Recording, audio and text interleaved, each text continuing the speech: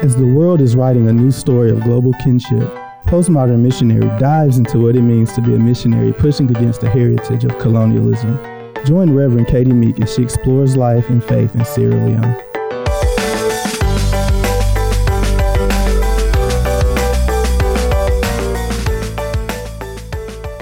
Hello, friends. Welcome back to the Postmodern Missionary Podcast. This is week 2 of my conversation with Allie and Charles Currie.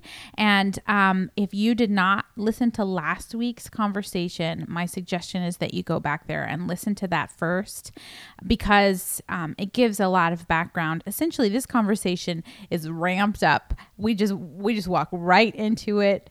And I think that you're really going to enjoy it because you get to watch Allie and Charles kind of be who they are. Allie's got this like feisty fire, and Charles is like this just kind of smooth, even keel kind of guy. But they both have a lot of passion for racial reconciliation, which is the conversation we're having. I really hope that you enjoy it.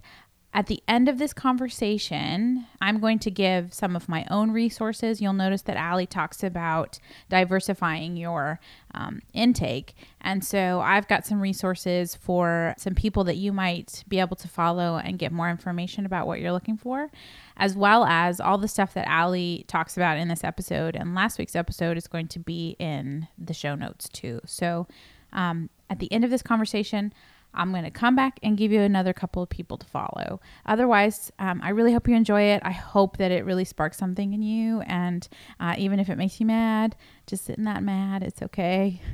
Even if it pushes you, just sit in that and kind of let that, ask yourself the question of why it pushes you and see where that leads you with the guidance of your own spirit or the Spirit of God. I think that it's just worthwhile work. So I hope you enjoy the conversation.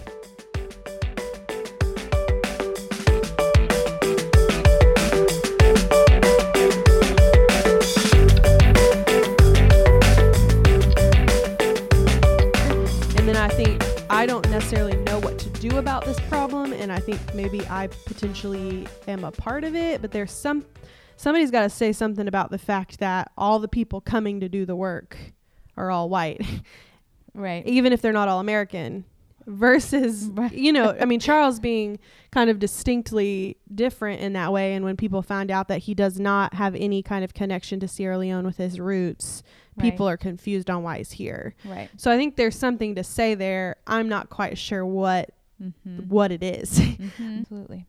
So one thing that came to mind, and I'll put it in the show notes, was I just read an article recently where I think it said we need to talk about racism in the development sector, and how they're like, just because we're doing this work doesn't mean that it doesn't our prejudices don't enter into the work that we do and all of those sorts of things. Yeah, and I again, here with my definitions, I have prejudice being a preconceived judgment or opinion based off of limited information. Oh, that's good. And racism being system of advantage based off your race. So it's prejudice plus power. Right. And so I think that's why when I talk about my family, or when we talk about people that we interact with that are traditionally showing us some kind of negative opinion about us, we recognize that that's because their prejudice is built off of whatever experiences that have continually led.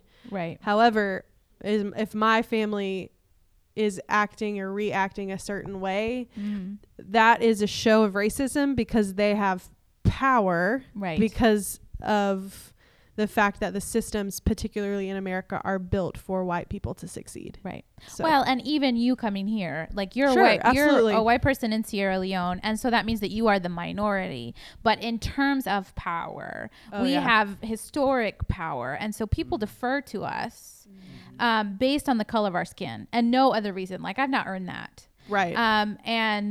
So in that respect, like, yes, we can understand because we are the minority, and like, I do get pulled over by cops because of the color of my skin sometimes. But at the same time, the power dynamics are still like, we still hold, I'm still sitting in the room and they're asking me for my opinion, even though I'm completely 100% unqualified to give it. Right. Yeah. Like And so then you have the responsibility to figure out whether you need to remove yourself from that room. Right.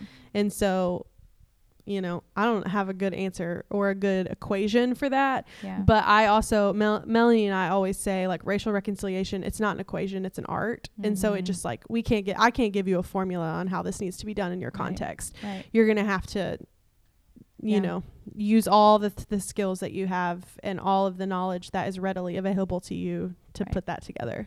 Yeah. It's interesting. Rob Bell, in one of I think I saw him live one time, and he was talking about, completely unrelated, but I think it relates to this, how as a pastor, he could always tell if he walked into the room and he tilted the room. And so he was that was his language. I tilted the room. So as the pastor, he's a person of authority. He walks into a room, everybody defers to him. And so he was very careful about the relationships that he formed, like with church members. And because he never wanted to be in a personal friend-to-friend relationship in which he tilted the room. Right. And I think being able to recognize when you walk into a room and you're tilting it toward you is an important skill. Yeah. One of the things that Melanie told me really early on in our relationship was, one of the things that you can do for me is understand that you're white and understand what your whiteness brings to our relationship. Yeah. And to all of the relationships that you're in. And so that's what I say to white people now, is one of the kindest and most loving things you can do for the people of color in your life is figure out your whiteness and how that affects your relationships and the dynamics that you're in and what power you actually wield. Right. And that'll be all I'll say about that. Yeah. It could go into a lot more. Yeah. And like, this is probably a rabbit trail we don't want to go on necessarily, but I think sometimes when we use I'm pro the language people of color, because it's so inclusive of not just black whites. But at the same time, I think sometimes then we forget that white is also a color. Right. Like, we have our own way of being and doing things as well, and have to recognize it. And it's not the gold standard. It is just one way among many, many, many. Right. So, Charles, I want to go to you. Mm-hmm. I want to talk to each of you specifically around like what racial reconciliation looks like for black people and people of color, and for white people and people of color, and for white people. I know it's not necessarily like, I've done enough educating myself to know that it's not black people's job to educate the white folks about all of these sorts of things. But I do want to know, what does it mean from your perspective? What does reconciliation work look like for black people and other people of color? Allie kind of spoke a little bit about knowing yourself. I think that is imperative for anyone, regardless of, where they're from or their race or whatever. So I think that's an important part. But one of the things, at least in my opinion, I feel like people of color, especially in the U.S., are going to be more aware of that than a white person would. Not in every situation, but I feel like the way that white has been the norm. I think a lot of times, it can be easy for white people to not think about their race, whereas for minorities, they live in that. And so I think, not to say that they just fully know who they are, but when it comes to that part, I think they have a head start on awareness and consciousness regarding those things. But it's still an important part of the work is knowing yourself. But I think this is 100% opinion. I won't speak for anybody else, but I think some of the biggest roles, some of the biggest works for people of color and reconciliation, I think the biggest thing is just staying at the table. Well, first they need to be at the table, right? But just not giving up, because I think that when you look at, I'll speak for black Americans, the 400 years of what we've endured as a people in the U.S., it can be very easy to say that I'm done, when it's 2019 and there's still a very high prevalence of people thinking, oh, we're past this, or there's nothing that needs to be done. When you encounter ignorance that far along, what's the point? This isn't getting anywhere. So why would continue to waste my time or my family's time or, whatever. And it can be very easy to just, this is just what it's going to be. It's not going to change. So just leave it at that. And I think that in a lot of ways, that's a justified response. But because it's not your job. It's not your job. Exactly. Yeah, like it's not your job to educate everyone. Right, exactly. Yeah. So I think the biggest thing is just, and this is something, again, that is from the Lord. I think it takes divine grace for a person to continue in pursuing, reconciliation when all of your efforts are met with, ignorance, or you're looked down at, or you're just labeled as an angry black person, or whatever it is, know. So I think staying is one of the biggest things. Along those same lines, I think forgiveness also is another one that, again, takes it's nothing but God's grace that you can do it, but it's every day, because things might be fine for me in my works towards reconciliation, but as soon as I see Mike Brown on the TV, it's a big hit at that. And year after year, I see the same stories in the news, or even people that I'm close with, if they, experience something or have something happen, it can be very easy to just, want to give up on that. So I think not giving up, being committed to forgiving and, just showing up. Yeah. And so, in other words, as we would say back home, to stay prayed up and, really continue in your walk with the Lord, because that's the only way you'll be able to do those things. Right. Yeah. Yeah. You can't go in your own strength. No, not at all. Yeah. Okay. So what does racial reconciliation look like for white people? Well, I want to tack on to what Charles said, because he said we need to stay at the table. So I think in relationship to that means if you're a white person who has the seat at the table, you either move your seat over, or better yet, you get up and you let him or any person of color whose voice needs to be heard, you let them sit in your seat.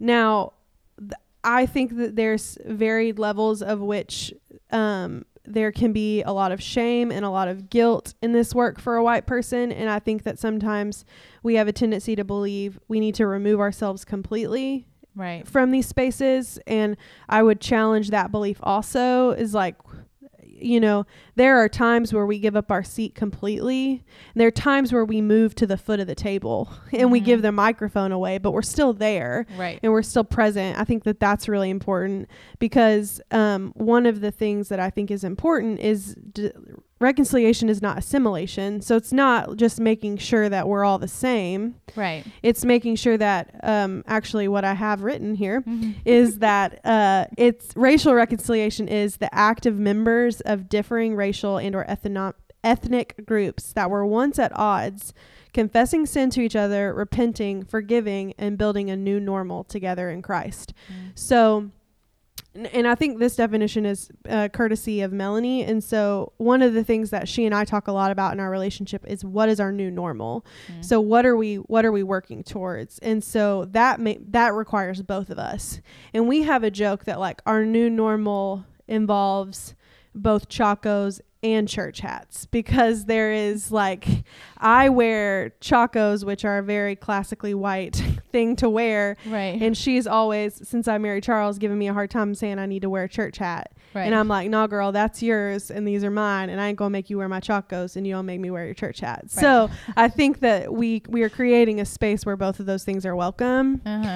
But then I have more to say on that. I think it, for a white person doing this work, it requires, one, you educate yourself, meaning that I think one of the easiest way to do that is you diversify your intake. That across all like platforms. So if you're a person like me who loves television, I make sure that the television I watch has stars that are different ethnicities, different races. Right. So I'm not just intaking worlds and TV shows that look like the world in TV or in the world that I live in. I also make sure that the same is true of my daughter. She's taking in media that looks like her and a myriad of other people. So, but also the books you read, the Instagrams that you follow, the Twitter that you follow, all of those things can actually be done by Google and like don't require you to ask a black person or a person of color for help. Right. And so like one of the things that I figured out, actually I think Melanie told me, which again she did not have to tell me, and this was graciousness extended to me, is I asked a stupid question and she said, they make Google, like they've got that for you guys. Like you can get on there and figure that out for yourself. And that was actually really helpful to me, was to say like, I love information. And so we can do some research ourselves before asking that question. Right. There are tons of articles that are on a varying of levels about different experiences that we can read before we turn to a person of color. The second thing I would do is, before you're turning to that person of color, you need to make sure you have a relationship with them. And that relationship is built upon more than conversations about race. I'll never forget a time where someone approached Melanie and was like, I've adopted a black daughter. I need you to sit down and talk to me. And I was like, she's not free, and it's not her job to be your teacher. Yeah. And at first I didn't really recognize that until she said something along the lines of like, I feel like I'm just here to teach people. And that's exhausting. That has got to be exhausting. And so we can educate ourselves. And then when we need further education, we go to people who we have relationships with. But that means you need to be having relationships with people across racial lines and across ethnic lines. Those need to be natural interactions.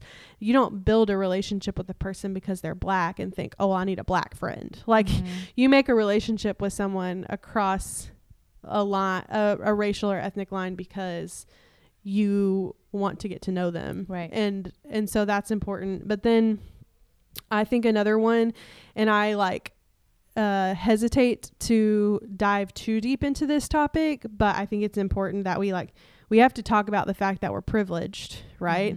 And we have to acknowledge that systems are built for us to succeed. And I've thought a lot about this, like, why does it bother white people so bad to think that they got something they didn't earn? Yeah. When, if you're a believer, you need to acknowledge the fact that you didn't earn your salvation. Right. So there's something, I don't know what to that is there, but there's something to the fact that we don't have to actually earn everything that we have. Yeah. But you need to acknowledge, there's a really great article called Unpacking the Invisible Knapsack by Peggy McIntosh. And it's just incredible. You read through it and it kind of lets you see with a very objective lens how systems in this world, especially in America, were created for you to succeed. And so you've got some, when there's knowledge, that means you've got responsibility to that knowledge. So you've got to do something with the fact that you figure out you're privileged. Right. That's going to look different for everybody, so I'm not going to give you a prescription on how to do that. But you have to acknowledge it.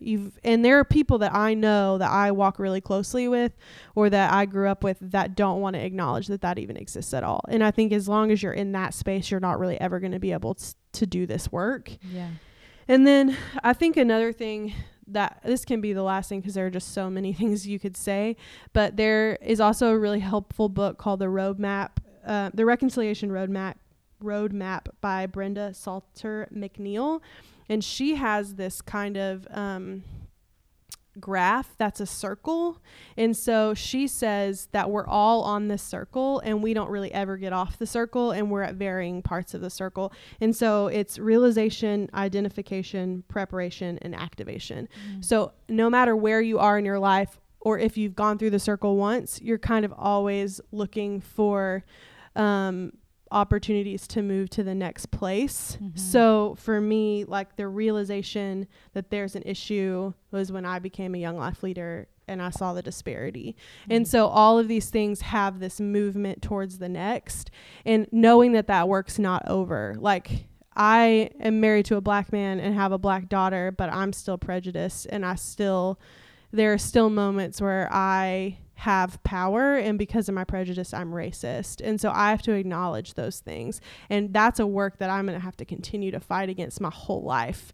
And so just like sitting in the fact that I think it's really hard for white folk to say like, I'm wrong and I got something here I didn't earn. Right. But we need to sit in that space of being really uncomfortable. And one of the things actually that Charles and I talk a lot about in our marriage is like, what's the word? Putting ourselves in an environment that is not our own for the sake of the other consistently. So when we are at home, we are going to a Super Bowl party all hosted by Charles's friends and family, where I'm the only white person. And I could go to my own friend's party that same night, but I'm going to put myself in a position where I'm the one who's different for the sake of the other, because that's what love looks like. But I think that even if you're not married to someone who's a different color than you, it's important for you to go to a space where you don't look like everybody else and sit in that space and learn, so that you can make friends across racial and ethnic lines, and so that you can love people well, because you can't love someone well unless you know them. And so I think that's important. And then I feel like there's a lot. I feel very strongly about all of these things, particularly about the fact that like it is our job, because what you just heard Charles say is it's my job to forgive. And I'm like, it's our job to like make forgiveness minimally necessary. Like, you know what I mean? Like there is actually things we can do. Right. Like cause less harm. Right. And like I have this girl who's an adoptee who I listen to a lot, and one of the things that she says is like, if you know better, you have to do better. Right. And I'm like, we live in 2019. Google is available. The internet is available. People are getting killed in the streets of America because of their color. I don't know about the curse, sorry. Do your research. Like, it is time for us to like make forgiveness less necessary. That's obviously not realistic for all things, but you know what I mean. Right. Yeah. Right. And go ahead, Charles. Yeah, sorry. I just want to add one thing regarding like people of color in this work. I think as Allie was talking, it made me think about something that's happened with myself. So this is me more speaking to myself when I was first starting. But make sure that you have safe space. Like a safe place or safe places for yourself. I think we were married by this point, but I remember a day where, you know, where I was working was, I mean, basically all white. Church environment at that time was essentially all white, except for maybe 3 or 4 of us. So every context that I was in was like predominantly white. And there was one day I got home and I just cried. And it was just purely out of fatigue. Right. Like I was done. Yeah. And I was like, I need like 30 minutes with somebody else's black. That's it. Because your body's tired. Yeah, my body's tired. Your in some ways, I would say even tired. my soul was tired in a lot of ways. Because you have to spend a lot of time translating yourself. Right, right. And so I think it's really important to have that space. And the thing is, no one else is going to fight for that space for you. So you have to take the initiative to have that space for yourself. So if it's, you know, with your family or friends you went to school with, whatever that looks like, make sure that you have that space where you're free to vent or whatever you need to do. Yeah. That's powerful. I remembered now. Okay. The last thing that I had that I felt like was really important was to lament. And I say that with so many things at play, and even listening to Charles, and I've heard the same thing from my other friends who are people of color, creating a safe space for them. I think in order to lament and to lament rightly, we have to like not take that personally. Right. Because as Charles's wife, that could have been a really hurtful situation to think he's coming into our home and like I can't give him what he needs. Right. But like, it's not my responsibility to do that either. Mm-hmm. That's a little note on marriage.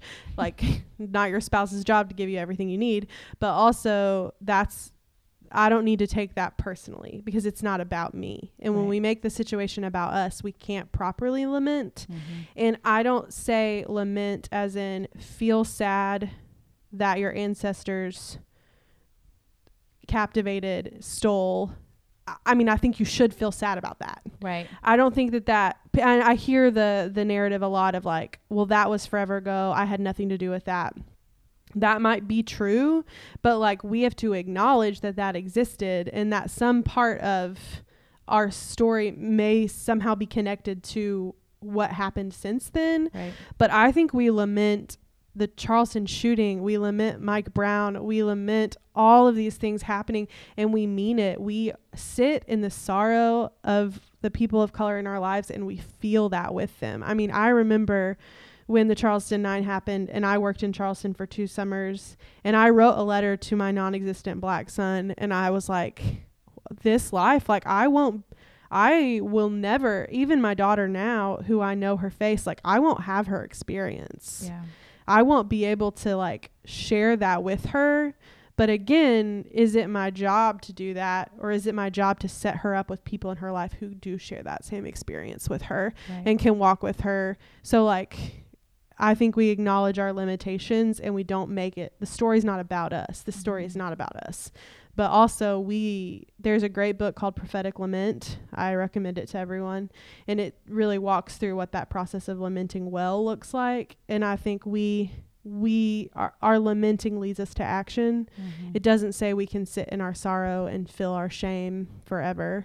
Right. It says we feel the burdens and the pain of our friends and people of color, and then we move towards something. Right.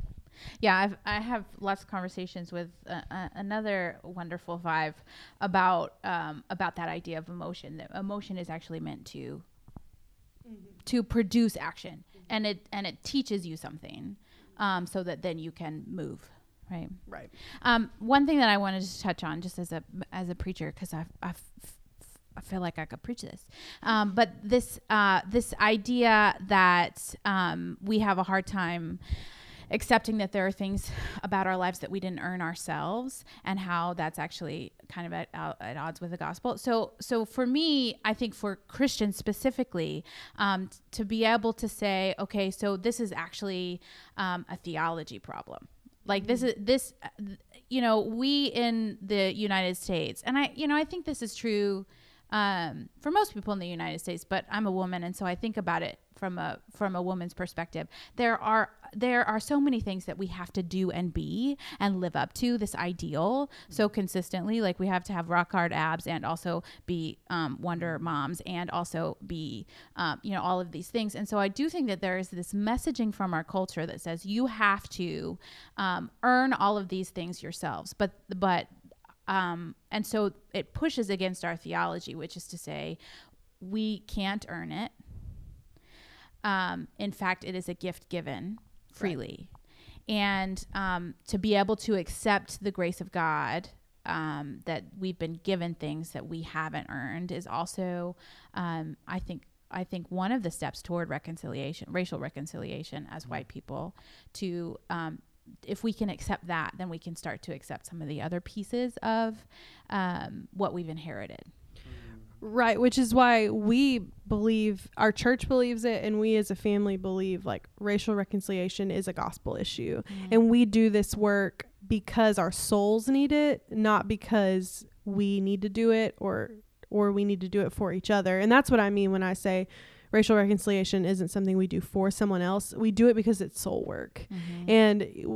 And that sounds maybe selfish and maybe contrary to everything I've just said, but like, you need to like love yourself and your soul, right, and care for it in a way that is saying, this is a whole picture of the gospel. The gospel's holistic. And so it means this work too. Yeah. Yeah. And like, when you're broken off from one part of the body, then that means, let's go ahead and preach, right? Like, we if we are the body of Christ, and there is an entire section of the body from which we are severed, then that means that we are broken fundamentally. And so on a Christian level, on a gospel level, this work really is about the fundamental work of God pulling all of us back together. It's kingdom work. Absolutely.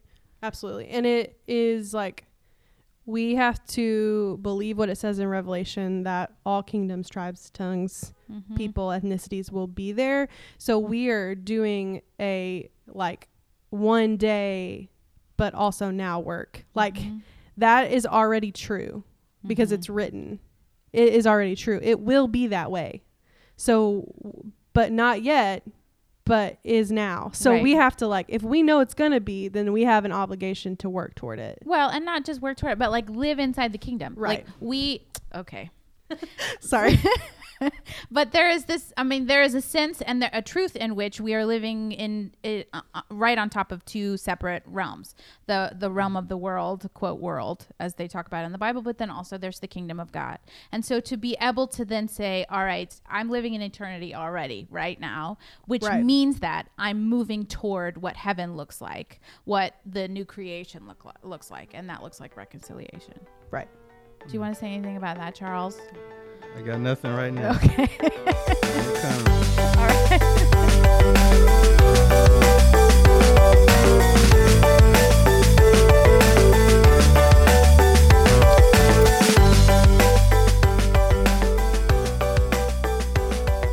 So it seems to me like right now, especially in the States, but across the globe, there has been like a flare-up in tensions around some of the ethnic strife, racial strife. What a lot of people are saying, what I hear a lot of people saying, specifically in the United States, is why do we have to deal with this again? We already dealt with this in the civil rights movement. Like, why is this flaring up again? Why can't they just be happy because there are rights, you know? That's what I hear. So I'm wondering what you would say to that. Like, why is this work still needed? Right. So I will try to give like two illustrations. So this question itself, like I was just really thinking, like, I don't know, you know, if there was someone in front of me with this, you know, kind of ideology, what I would say to them. But the only illustration that could come to my mind that I would share with them would be, you know, picture your house, you know, your home being like in flames. So it's pretty big fire. It started. The house isn't like a goner, but like you have a really serious problem on your hands. What are you gonna do? Like a really big fire. Anyone with some common sense would say, I'm gonna call fire department, right, or fire patrol, or depending on where you're from. And so you call them with the hopes that, you know, they're going to take care of that fire. Your job is to get out, you know, you get out of the house, make sure everyone's taken care of. And along those lines, when someone says, you know, we dealt with this with the civil rights movement, the things that Dr. King and the rest of those brothers and sisters did in the civil rights movement was essentially the phone call that said, we have a big fire here. That's what that was.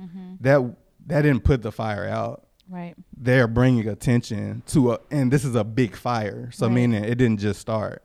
There's a fire that's pre-existing, like it's already here. You know, this is the situation. Someone needs to, like, other people need to come and help put this out. Wow. And so if you keep the mentality that we dealt with it then, the fire is going to continue to grow to the point that it is going to destroy a lot of stuff and hurt people, you know.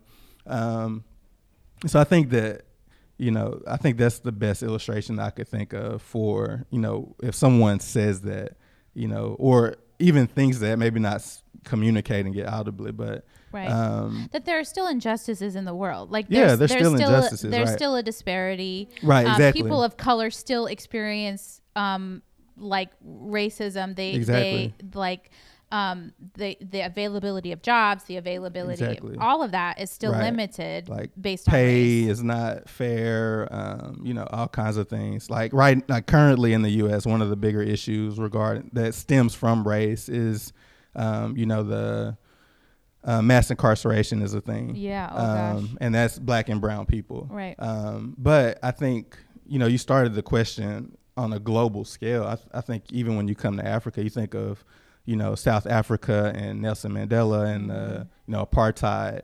Again, those were the initial phone calls saying there's a big fire here.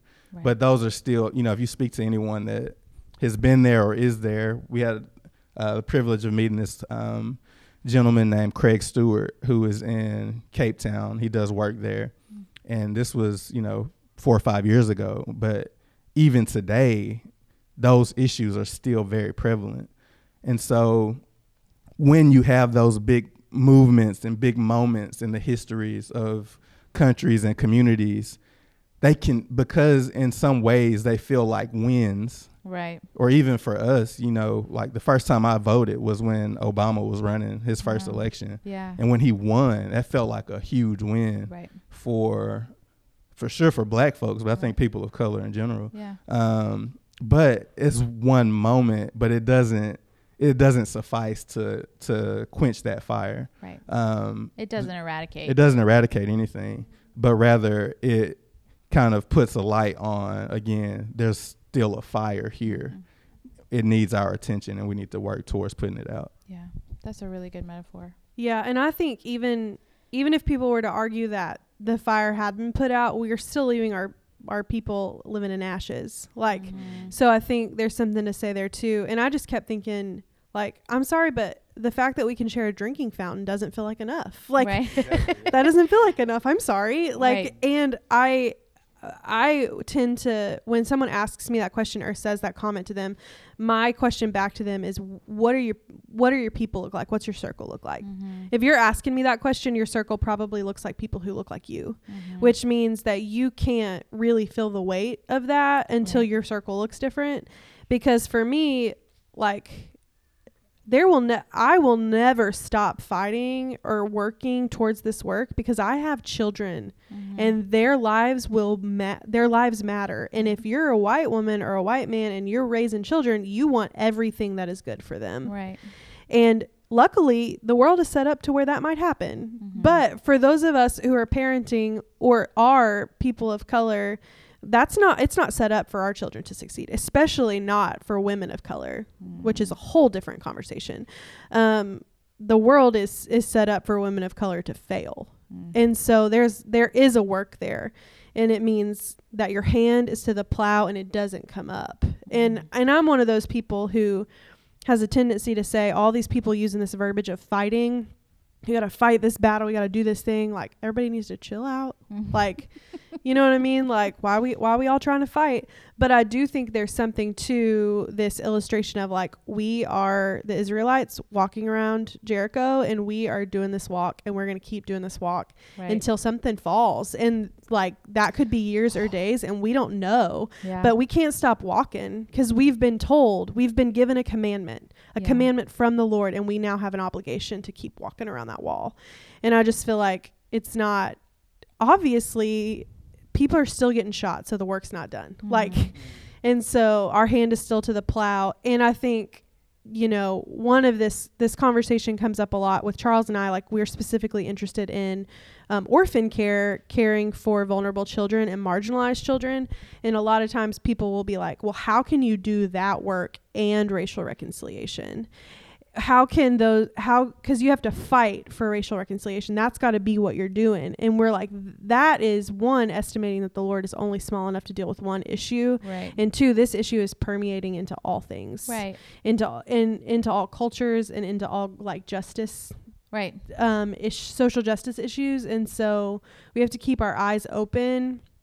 So whatever platform as a listener you have, whatever thing you're passionate about or whatever thing is your niche, this is there. Yeah. We just got to open our eyes to see it. Yeah. Yeah, my bishop was talking to us pastors one time about being evangelists outside of the pulpit, and he was like, just wherever you go, be Christian there too, you know? Right. Like, and I think that that's true for this work. Wherever you go, the work's going to be there. Mm-hmm. And so you can do it wherever you are. Right. And I had a teacher in college, I had a man who discipled me. And one of the things that he said a lot is, with every person, with every problem, with every group of people, there's a question that they're asking that only the gospel can answer. But you've got to like go be a part and be in that person's life, whatever, to figure out what question is the gospel answering there. So like that's our vision for Sierra Leone, the work that we're doing, the work in orphan care. There's a question that only the gospel can answer, and we've got to figure out what that question is, and then how the gospel answers that. Right. That is the same in this setting. Yeah. And a lot of times the gospel, I think a lot of people think that evangelism and the gospel looks like salvation and then that's it. But really a lot of times what the gospel looks like is this work. It's reconciliation. Mm-hmm. It's not an inward work. It's an outward for the world. Let's bring us all together so that we can look like the peaceable kingdom that God intended. Mm-hmm. It's that work. It's shalom work. Mm. All right. So the last thing I want to ask you is, how do you feel about the future of this work? Are you optimistic? Are you pessimistic? Are you like neutral? I feel like that it probably won't be over until we're in heaven. Yeah. That doesn't make me necessarily like pessimistic or optimistic about it, but I went to Israel and studied there for a couple of weeks, like three-ish weeks when I was in college. And one of the things that I was talking to a Palestinian Christian there, and he said, there won't be peace in the Middle East until the Prince of Peace is here. That kind of translating that into our conversation here is kind of how I feel about this work. This work won't be done until we're in heaven around the throne worshiping. But I feel like this work will always be our work as a family because it is our family, like that's our makeup. But I also feel like that God is good and that there is progress made. Never enough in the right amount of time, but if we don't recognize the goodness of the Lord when it's shown, then that's also not being faithful to him. So yeah, I generally am not very in touch with my feelings, and so I'm not sure how I feel about the future of this work other than to know it's not over. There is goodness in it for all those who take part, and it's worth it. It's so worth it because the deepness and intimacy I feel with Melanie, who is completely opposite of me, and we don't really have much in common. There's never a moment in our friendship and relationship where I don't thank the Lord for his work in our lives, for making that possible. That's the same with Charles. Like, I asked myself that question a lot when we got married, is how's this going to work? Because we're so different, not just our colors, but like everything we're interested in is completely different. Like I drink coffee and like art and watch reality TV, and that's not Charles. But I don't know if everybody heard Charles said Gilmore, say it. The Gilmore Girls. But the richness in our relationship and the outpouring of the gospel, we are added to, like, there's so much of me now that I was missing without this. Yeah, for me, I think I would say that I am optimistic about it. And I think there are a couple things. I am an optimistic person. I'm an Enneagram 9. But also I'm a social worker. My both undergrad and grad degrees and backgrounds are in social work. So it has been deeply ingrained in me to look at any situation, any person or community's story, and even in spite of the hardship or the challenges, to see those things as opportunities that can be overcome, that can be persevered through, and that also can lead to growth. Yeah. And I think that, everywhere in the world, not just the U.S., not just Sierra Leone, but I feel like I see a lot of opportunity for progress. And I think that, by God's grace, we'll be able to work more towards the kingdom and to see the kingdom a little more clearly in our communities and in the world. As Allie said, that picture won't be complete until Jesus comes back. But until then, I think we'll see more of the kingdom in our given circles. Yeah. Yeah, I just ran across a picture of a woman's shirt, and it said "Hope is defiant," and like breathe hope. That's what your shirt says right now, Charles. But I do appreciate that. Like I feel like it's part of our job as people of faith and as people of morality. Like, you don't have to be a Christian to be a part of this work, but I do think that it's our job to stand up. Like, the way I preach it is to like dig in your heels and refuse to despair. And the way that Rob Bell defines despair is the belief that tomorrow's going to be the same as today, and the next day is going to be the same, and the next day is going to be the same, and the next day is going to be the same. Like, what we do is say, no, change can come, and I am a part of the change. Yeah, that's right. And I also think, like, even if the reconciliation doesn't happen globally, I have a friend in seminary who said, no matter where we are, who we are, humans are always going to find some way to divide themselves. Yeah, that's right. To better or worse. But in the end, what is our work to do is to live into the good thing, and that's not just for other people. That's for me too. Right. Like, to be able to actually live into the peaceable kingdom. That's where the juice is. That's where the blessing is. That's where you experience the fullness of life. Right. So there you go. There you go. All right. So thanks for coming. We talked a long time. Thanks for having us. Yeah, I'm sure this will be split into two because there was a lot of meat there. Like, I almost feel like we could probably do like an 8-part series on this, especially with all the very easy. Yeah. So maybe we'll do that if we have time before you move back to America. We'll see. Okay. Well, thanks, friends. Do you want to say anything else? Thank you for having us. Thanks for having this conversation. Yeah. It's important. Very important conversation. Yeah. Well, I appreciate your leadership in it. And boy, did you bring it today. So thank you. I always just preface everything with give us all the grace, because like all of these situations, if you're a person of color, you may have experienced them differently than Charles. Right. Exactly. And if you're a white person, you may have experienced this work differently than me. And so we're speaking through the lens of faith, but on our personal experiences. So. Yeah. Well, thanks, you guys. Next time you can come and talk to us about adoption. We would love that. Just another easy conversation. Yeah. Thank you. All right. See you guys.